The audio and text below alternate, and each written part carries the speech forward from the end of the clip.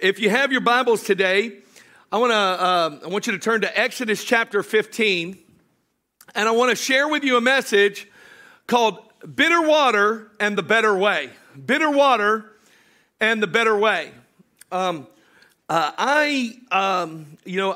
need to make a confession here. Those of you who have ever been out to eat with me, you understand. Some of the Outback employees around here kind of know this about me.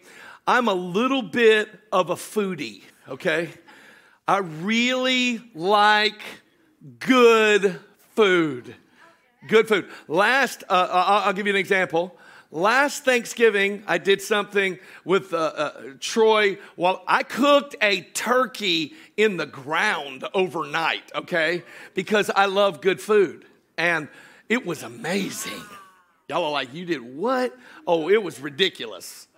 I mean, it was the best redneck yard bird you ever put in your mouth. It was so good. So good. But I love to go and eat well. You know, I don't want to just go somewhere and it's just like, oh, man. But have you ever been to a restaurant and you're pretty happy about the menu, but you sit down and you finally get your seat and maybe you like what they cook, you like what they're serving, you like the angle that they have in their restaurant, but you sit down and they bring you the water and it's terrible. There is a restaurant behind me. That's all I'm going to say. It's behind me, that direction. I do not go there because the water is terrible. And it's a good gig. I mean, if I was a business owner, I'd pray for bad water too. I mean, how else are you going to get people to pay $3 for a Coke? It's a good plan. It's a good plan. I don't go to that restaurant because the water is terrible. And there's something about when the water's bad. It's like, you know what? I'm going to make a different choice. I want to tell you a story about a time where the whole nation of Israel ran in to some bitter water and found a better way. Exodus 15, verse 22 through 26 says this. So Moses brought Israel from the Red Sea, and then they went out into the wilderness of Shur. And they went 3 days into the wilderness and found no water. Now, when they came to Marah, they could not drink the waters of Marah, for they were bitter. Therefore, the name of it was called Marah. And the people complained against Moses, saying, what shall we drink? I'm going to have to buy a Coke Zero. So he cried out to the Lord, and the Lord showed him a tree. And when he cast it into the waters were made sweet.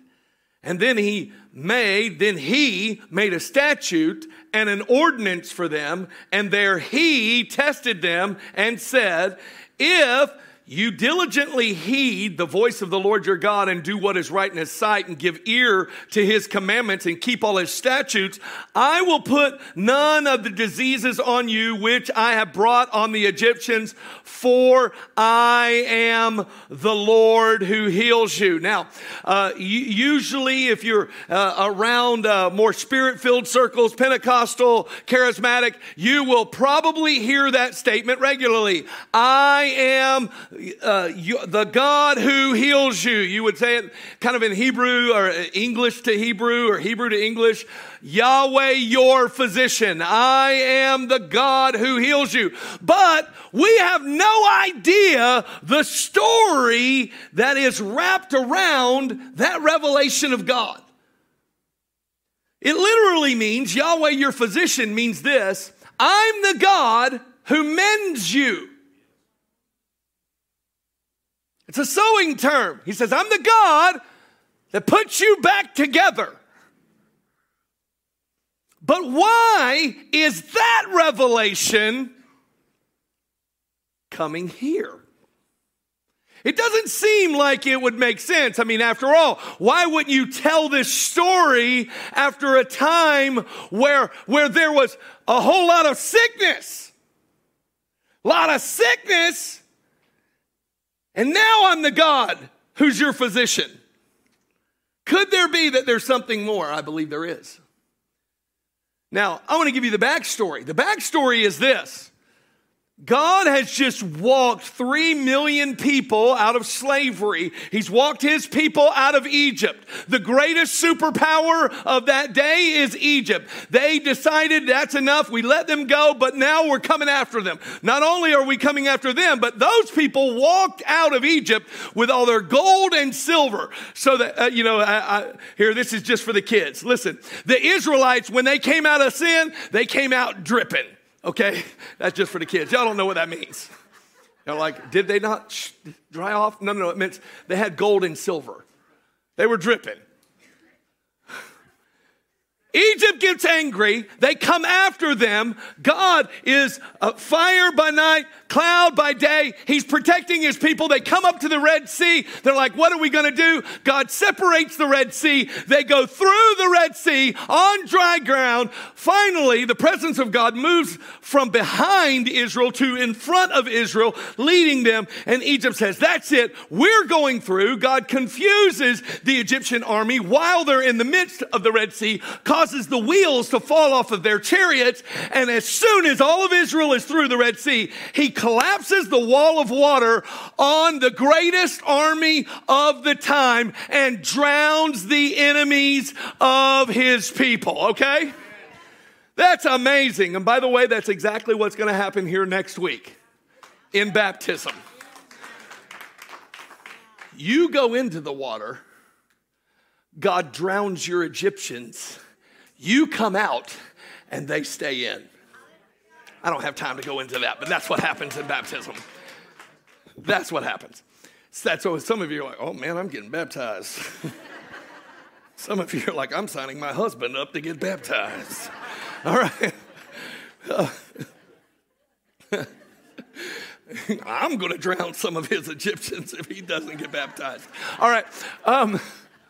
And so here now they come out, and in this story, Moses, who has been a great leader, as a matter of fact, when he's called, he's stammering lips. You know, he's stuttering. He's like, I can't talk, God. And yet, after the Red Sea, the brother breaks into song.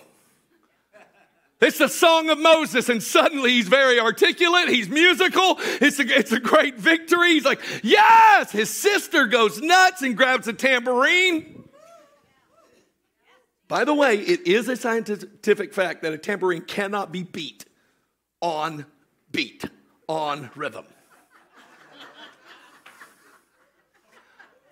I'm giving that to all of the Miriams. Can't. I'll send you the article. All right. Moses is singing. Miriam's dancing, beating her tambourine. And then, this moment. The people of God start into a wilderness called Shur.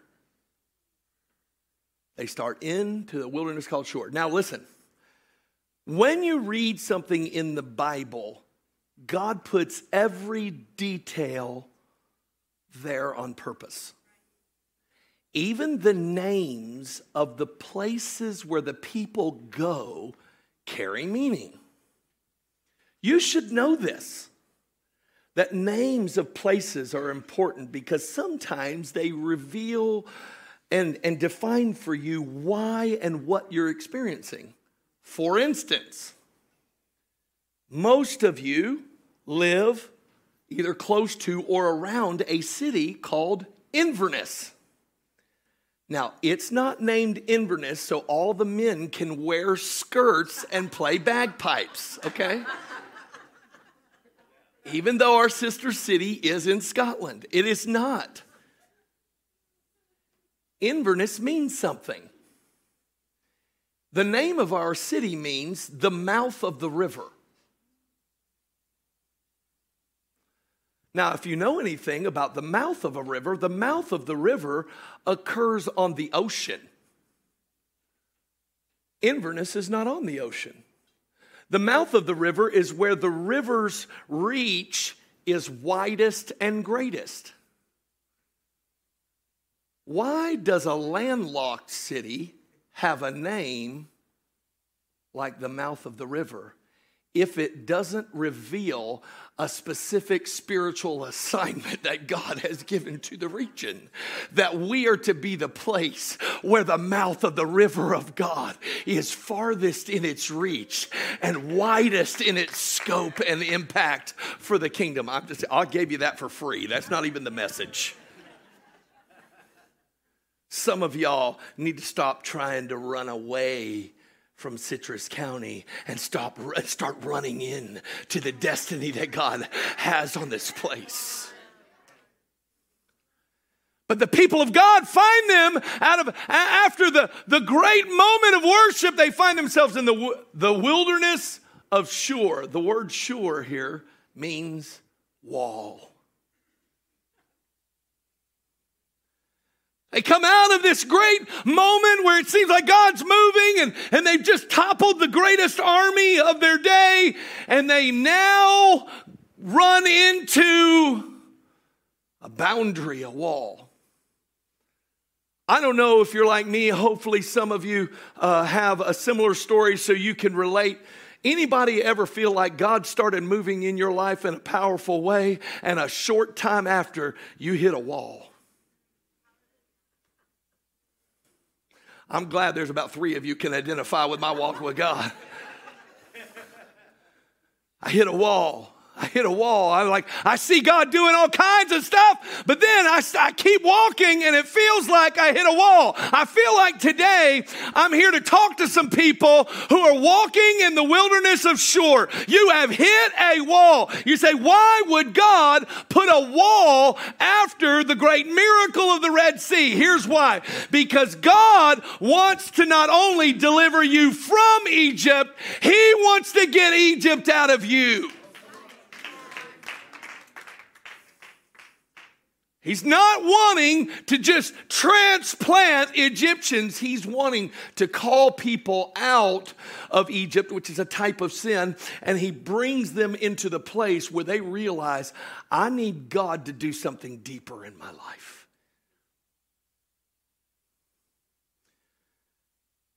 And notice how long they're in the wilderness. 3 days. 3 days. Now, you don't have to know much about the Bible to know that's how many days Jesus was in the grave. What was Jesus doing while He was in the grave? You see, on the cross before He was died, He was bleeding, shedding His blood for our sins. When He was raised on the 3rd day, He comes out with victory over sin and death. But what was He doing for those 3 days? He was dealing with our sin. He was taking our sin and dealing with it and putting it where it belonged. 3 days. Suddenly, the people of God in Exodus 15 are starting to get thirsty.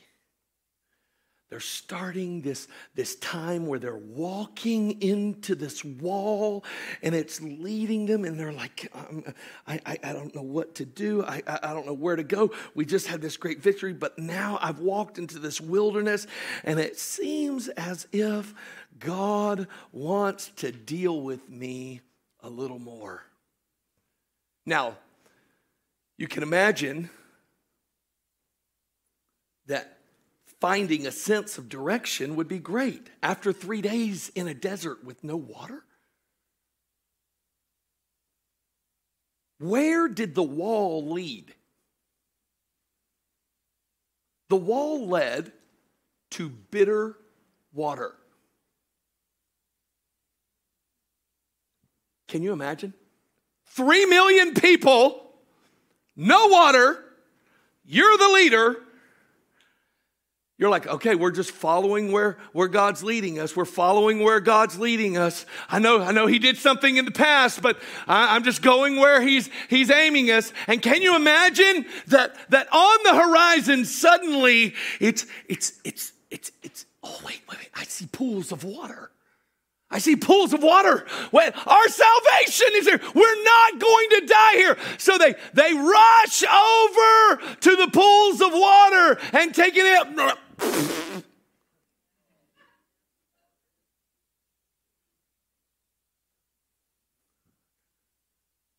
And the water's bitter. I think that this moment is best captured by Proverbs 13, verse 12. It says this: hope deferred makes the heart sick. But when a desire comes, or when the longing is fulfilled, it's the tree of life. You see, attempting to quench your spiritual thirst by human efforts will leave you dissatisfied and disappointed. Disappointment is always in the place where you put hope and those hopes are dashed. They are not fully realized. So what happens? They think they have water and they think they're going to get what they need. And yet, when they come to the waters and they try to satisfy thirst on their own, the waters are bitter.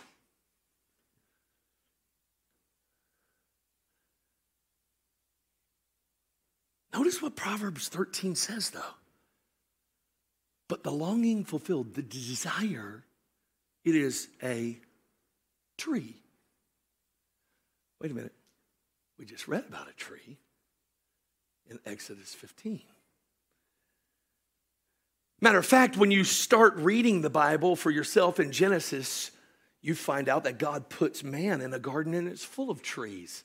Matter of fact, whenever man falls, God puts man out of the garden. And Genesis 3 says, he drove out man and he placed cherubim. Listen to this. He placed cherubim at the gates of those gardens. A flaming sword which turned in every way to what? Guard the way. It's guarding the way to the tree of life. Why was he doing that? Why did he guard the way to the tree of life? Because man, in his fallen state, had he gotten to that fruit, would have eaten of that fruit and lived perpetually damned to an eternity apart from God. Why? Because he would have lived forever in his sinful condition. So God puts angels around this tree of life. So he says, no, I have got to keep them away from damning themselves forever. Now listen to me. People have been trying to quench a spiritual thirst forever. The good news is that when you try to quench it by human efforts, you will leave knowing those waters are no good. It will always leave you thirsting for something else. Let me say it to you this way. Man always hits a wall trying to find salvation on their own because God protected the way for himself. He protected the way for himself. He would be the only one who could go that way and actually become the way.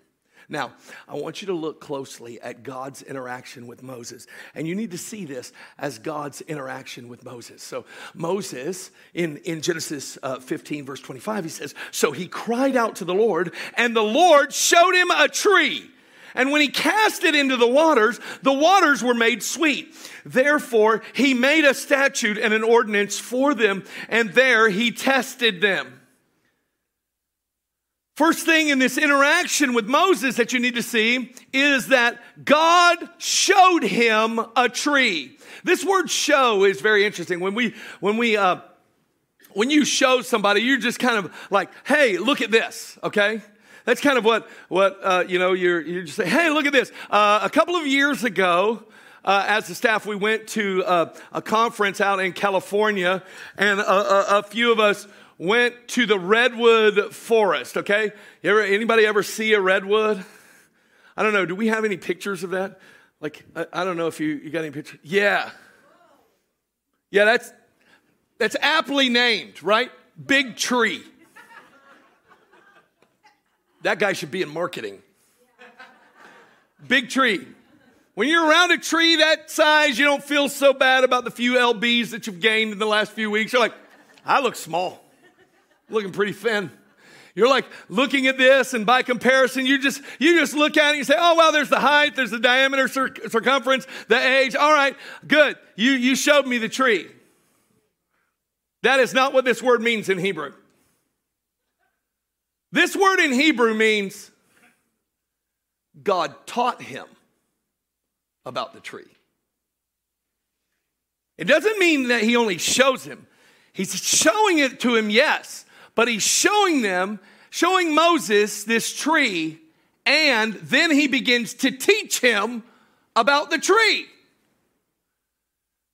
Let me submit to you that this is the moment where Moses was taught by God about the cross. This is the moment where God was teaching Moses about the cross. You say, wait a minute. It's a tree. But let's look at Galatians 3. There are too many references truly to go into to show all of the references to where the cross is actually and could be translated tree. But let's look at Galatians 3, 13 and 14. It says, Christ has redeemed us from the curse of the law, having become a curse for us. For it's written, cursed is everyone who hangs on a tree, that the blessing of Abraham might come upon the Gentiles in Christ Jesus, that we might receive the promise of the Spirit through faith. This is so good. We actually have Exodus 15 in Galatians 3. This is so beautiful. It says, cursed is everyone who hangs on a tree. It's not talking about hanging from a rope. It's talking about he was pierced in his hands and feet and nailed to Calvary's tree, the cross of Jesus Christ. Why? So that the promise of the Holy Spirit would come into our life. Listen, you don't understand what that means. Here's what that means. In John 7, Jesus stands up on the last and greatest day of the feast. He says, if anyone thirsts, let him come to me and drink, and I'll give him the water, and he'll be satisfied. But then he says this, and out of his innermost being shall flow rivers of sweet water. Oh, wait a minute.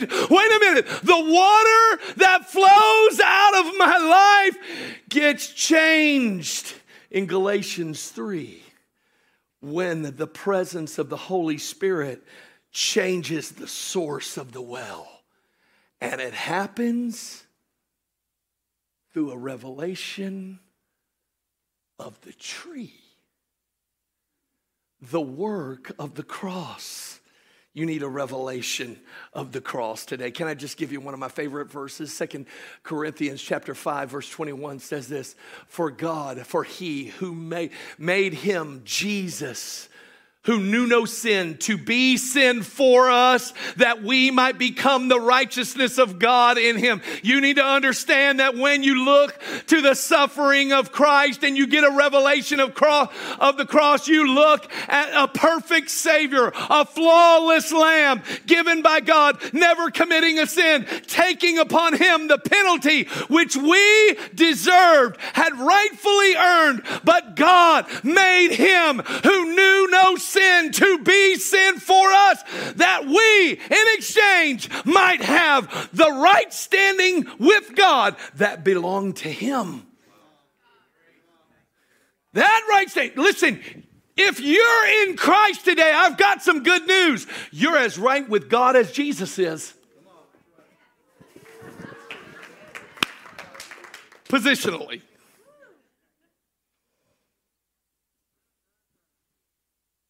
That's what this says. He's getting a revelation of the cross.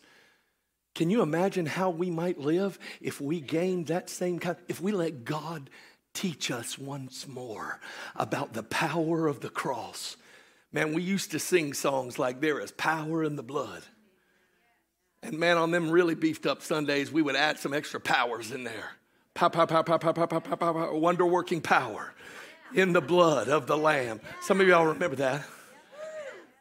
All I'm saying is we need to once again let God come down into the bitter waters of our life where we've been searching and hitting walls, and God's been trying to deal with stuff in us, and he's going to lead us to a place where he gives us a revelation of the cross once more. You say, you don't need some weird revelation out there that nobody's ever had before. You need a revelation that was starting to be given way back in Exodus 15 that was fully declared in the Gospels through the shed blood of our Savior Jesus Christ. God showed him and taught him about the tree, which was the way. And I love this. The second thing in this interaction, Moses believed God. You say, how do you know Moses believed? It says, when he cast it into the waters. Now see, if you just read your Bible, you're just going to read right over that. But don't you remember the atmosphere? 3 million people are angry at Moses. They're drying up, dehydrated. Listen, have you ever been on a road trip and the exit can't get there soon enough? Because your wife is dehydrated. I need a water now. Why didn't you pack a water in? Honey, you know I need water. And so you should have had the little cooler ready if you were just going to keep driving and driving and driving and driving. No, I'm so sorry, honey. There's no exit. I can't build an exit right now. But I promise you the next exit. I'm just getting free. I'm getting free. Can we be real? Some of y'all aren't hungry. You're hangry, okay? I get it. I get it. But I want to share with you. Look at this. He cast the tree in the waters. Here are all these angry people. All these thousands of years ago, God is teaching him about a tree. God gives him revelation of the tree. And what does Moses do? He goes and finds a hatchet. In front of 3 million people. He finds this tree. We don't know how big it is. Who knows? Even if it was a moderately sized tree, all of a sudden, the leader of 3 million people, when nobody has water, starts chopping at a tree. He doesn't talk to the people. He's just chopping.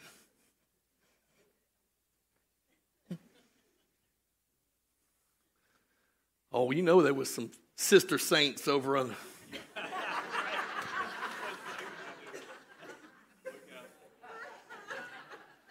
I can't believe we voted him in.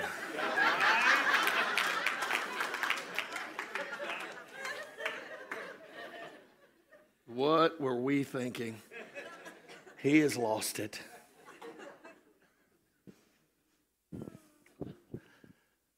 Chop. Chop, chop, chop, fells the tree, and by himself, when nobody else was working with him, drags the tree to the bitter waters.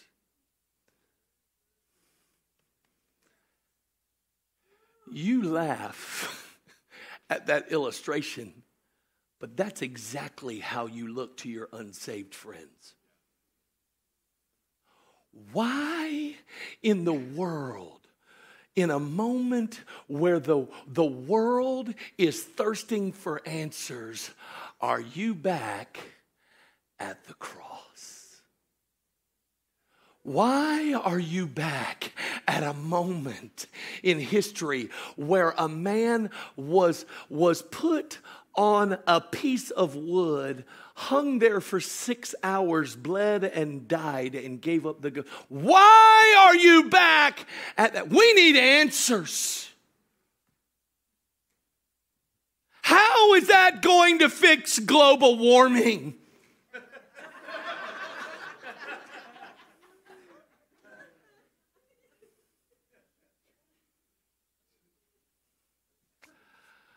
It may not fix global warming, but it deals with the fire.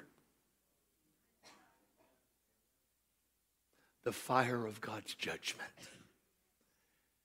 And at the risk of looking like you have lost your mind, church, it's time that once again we get such a revelation of the cross. And it says, I don't care how bizarre it looks. I have got to get the full finished work of the cross into the bitter waters of my life, into the bitter waters of this experience. I don't care if I'm dragging it by myself. I don't care if I'm the only one in my family who allows Jesus to do the full work in my life. I don't care how alone, how crazy I look. I have got to get the revelation that he's given to me about the cross into the bitter waters. He believed. He believed. And you and I must fully apply the cross to our sinful condition. You say, what does that look like? Acts 2:38 says this, repent and let every one of you be baptized in the name of our Lord Jesus Christ for the remission of sins, and you shall receive the gift of the Holy Spirit. Uh-oh, there he goes again. Here's Exodus 15 again. He says, repent and be what? Baptized. What do you think happened to the log? It got immersed in the bitter waters. And what happened? He says, and you will receive the gift of the Holy Spirit. Remember Jesus, John 7, and out of your innermost being will flow rivers of living water. Sweet water. Sweet water comes out of a life that lets the full work of the cross come and change them and position them for the presence of God's Holy Spirit in their life. I do have this question for everyone under the sound of my voice, whether in the room or watching online. Have you fully surrendered your life to God? Or does your revelation of the tree, God gave you a revelation of the cross, so you hung it in the living room? I mean, it's there on the wall, but it's not had much influence on your life. Did you know that there was a warning from a spiritual father to a spiritual son about people doing that very thing in the last hour? Paul said to Timothy, in the last days, they're going to enter perilous times. Men will be lovers of themselves, lovers of pleasure rather than lovers of God. And listen to this verse. This sums it all up. 2 Timothy, it says it this way, having a form of godliness, but denying the power, denying its power. He says, and from such people turn away. He's saying, listen, don't think that you can be joined in covenant relationship to people who want to look one way before a religious crowd, but truly haven't given full access to the transformative touch of God on their life.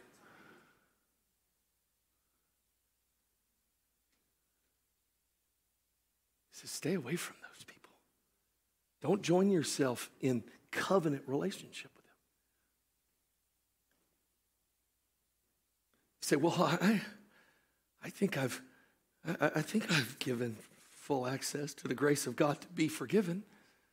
Did you know that when that cross comes and heals the waters of your life, it not only affects the waters that flow in, which is the waters that flow in are God's grace. The waters that flow out are the result of God's grace. So it affects the waters in and the waters out, which is why Hebrews 12:14 says this. Listen to me.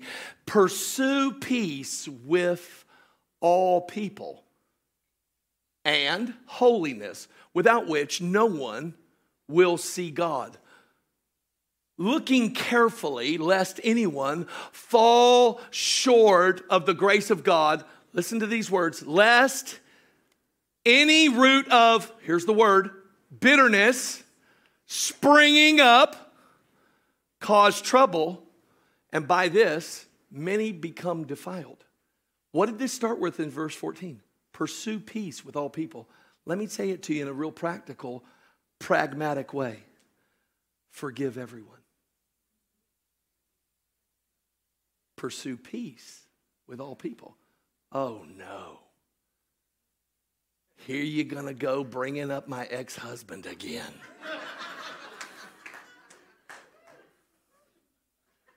Here you go.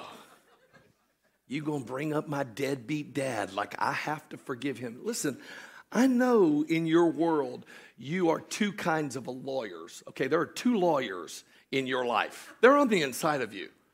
The first one is a defense attorney. So when the conviction of the Holy Spirit comes in, you've got an advocate going, oh, no. Okay, no, we need to suspend that sentence. They don't need, no, Lord, no harvest on some of that bad stuff that's going on. We need to reduce this sentence, Lord, that's on their life, that defense attorney. And then when someone offends us, we are a prosecuting attorney. And we have our coffee cup. It says wrath and justice. And we're like, God, would you like to pour some of this out on them for the way that they are treating me? So one lawyer comes to our defense. Another says, no, throw the book at them. And I'm here to tell you today, if you have unforgiveness in your life, your waters are bitter. And listen to me. It says this root of bitterness will spring up. And it says, defiles many. Many who? You're not hanging out with the people you don't like. Unforgiveness in your life and not allowing the power of the cross to lead you into the liberty of forgiving everyone who's ever harmed you, not allowing the cross to take you there, actually destroys the relationships you want. It defiles many. You're not hanging out with them anyway. So you're like, well, I don't care if my unforgiveness destroys that relationship. It's not that one that gets destroyed. It's the ones you want. And you wonder. You got this unforgiveness in your heart, and you wonder, why does no one want to hang out with me? This church is so unfriendly.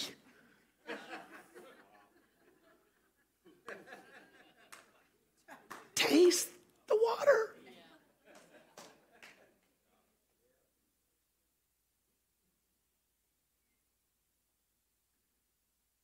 Got to throw the cross into the bitter waters. And then what happens? The supernatural happens when you do this. God heals the waters. God heals the waters. This is the beautiful. God heals Moses' water. It says, and the waters were made sweet. And there he made a statute and an ordinance for them. And there he tested them. In my Bible, all of those are capitalized. So who is the he? The he is God. It's not Moses. It's God. So the waters are made sweet. He heals Moses' waters. And he says, therefore, listen to 2 Corinthians 5:17. This is wonderful. You need to know what the healed waters looks like. Therefore, if anyone is in Christ, you're in the water. The cross is in you. If you are in Christ, you are a new creation. Old things have passed away, and behold, all things have become new. That is what it looks like to have the waters of your life healed by the cross.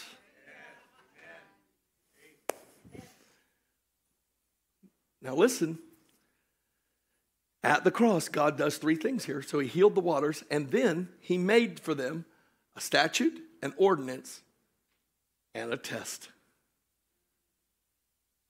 We need to hear about this, because we just thought our waters would be sweet and it was over. No. First, God made a statute. Now, these words do not translate directly. They do mean what they say they mean, but there's a deeper meaning. A statute means this. It means, in Hebrew, a way of living. God gave them a way to live. Did you know that there is a right way to live after the cross? And where do you learn the right way to live after the cross? But you learn it from beholding the cross. Did you know those who are in Christ have crucified their flesh with its desires? You didn't even know that flesh was supposed to be crucified? Stop feeding that thing and let it die a dusty death. It's when you behold the cross that you understand the way of living. What did Christ say, one of the 7 sayings of the cross? Father, forgive them. Healing the bitter waters, for they know not what they do. We learn the way of living through Christ's embracing of the cross. There is a right way to live, holy and set apart to God's work in your life. He not only gives them a statute there, a way of living, but he gives them an ordinance. This is so good. We hear that and we think, oh, it's just a written code. No. This word is translated like 400 times, judgment. God passes a verdict on his people when he heals their waters. Are you ready for the verdict that has been rendered over every life that has accepted the full work of the cross in it? Here it is. Are you ready? Not guilty. The gavel has come down. You are not guilty. Not guilty. It is there. God says, I'm showing you the way to live, and I'm also showing you the verdict that I am passing over your life through the work of the cross. Not guilty, not guilty, not guilty. This is why we can live free of sin. Because I don't live under the guilt of sin. I live under the liberty purchased for me in the shed blood of Christ. And now I'm free. Not guilty. But it doesn't end there. Why this last one? And there he tested them. He gave them a test. I don't know about you, but back when I was in school, there was one kind of test I prayed for. Multiple choice. Multiple choice. God, please let it be multiple choice. Because I can look at that one and say, no, that answer doesn't fit. That one, no, that's good. Just at 1 out of 2. Now I'm down to 50%. I'm pretty good at figuring this out. Multiple choice. You say, why at the cross does he give them a test? Because it is at the foot of the cross every person gets a choice. He doesn't make anyone choose to receive what he gives. He says, the choice is yours. I want you to think for a moment. In light of all that we've seen from this passage, now you need to hear the words that God says to his people. When one man got a revelation of the cross, and it was enough to satisfy the thirst of 3 million. Now listen to the words that God says in Exodus 15:26. If you diligently heed the voice of the Lord your God and do what is right in his sight and give ear to his commandments and keep all his statutes, I will put none of the diseases on you which I have brought on the Egyptians, for I am the Lord who heals you. He says, the finished work of the cross opens the door for the great physician to come into your life and to heal the bitter waters of sin, to empower you to release all of the bitterness of the pain that we've experienced so that sweet waters can flow out of us through the presence of the Holy Spirit. There's only one that can do it. His name is Yahweh, our physician, who says, I'm coming to mend you up through the one who could walk the better way, Jesus. Jesus walked the better way to heal our bitter waters, and that's what he wants to do today.